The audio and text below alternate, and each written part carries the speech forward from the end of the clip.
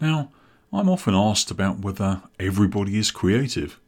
Some people think they aren't, but I firmly believe that there is inside each one of us a spark of creativity, something that can be nurtured. Some people may have more than others, but everybody has some. So what could we do to nurture what there is inside of our friends, colleagues, employees? We need to value their creative potential and create some room for it to flourish.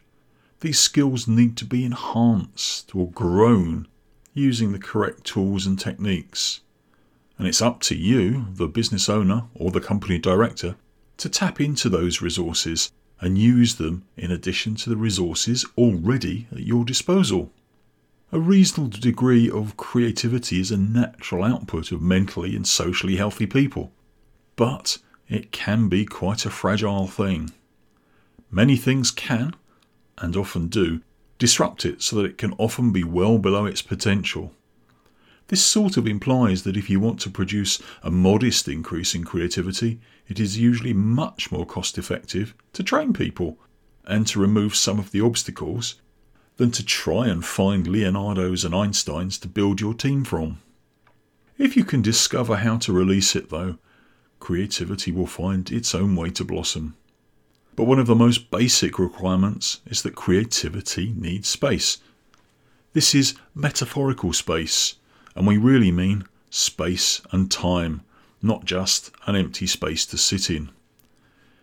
Your responses to problems require more mental processing than standard ones.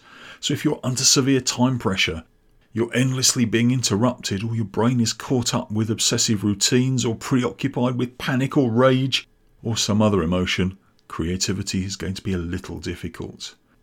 Some of the ways of creating mental space when you're working on your own might include scheduling some real quality time for imaginative thinking. Give yourself some downtime. That is, downtime from your main role. It doesn't have to be anything elaborate. Just a walk, a round of golf, trip down to the local sandwich bar even. As long as it takes you away from your workplace. You could timeshare your brain. One alternative is to dedicate thinking capacity instead of time. So leave the problem ticking over at the back of your mind and then carry a notebook everywhere with you to record ideas as they occur to you, those eureka moments. You could make psychological space, use psychological development, assertiveness training, stress management and other related approaches to develop the ability to remain calm, relaxed and fully attentive, even under pressure. If you're working with others, you could set up a creativity session. This is, of course, the classic solution. But note that as well as providing physical space where creativity can be practiced, it also provides a symbolic space. One of the benefits of holding a problem-solving workshop or training course is that it gives permission for participants to set aside their normal responsibilities just for a little while. Such a gesture can be incredibly powerful. You could develop skills in guerrilla creativity, that is, guerrilla as in guerrilla fighters, not gorilla as in the animal. As many businesses become leaner, the opportunity cost of a session devoted to creativity actually increases, so they become harder to set up.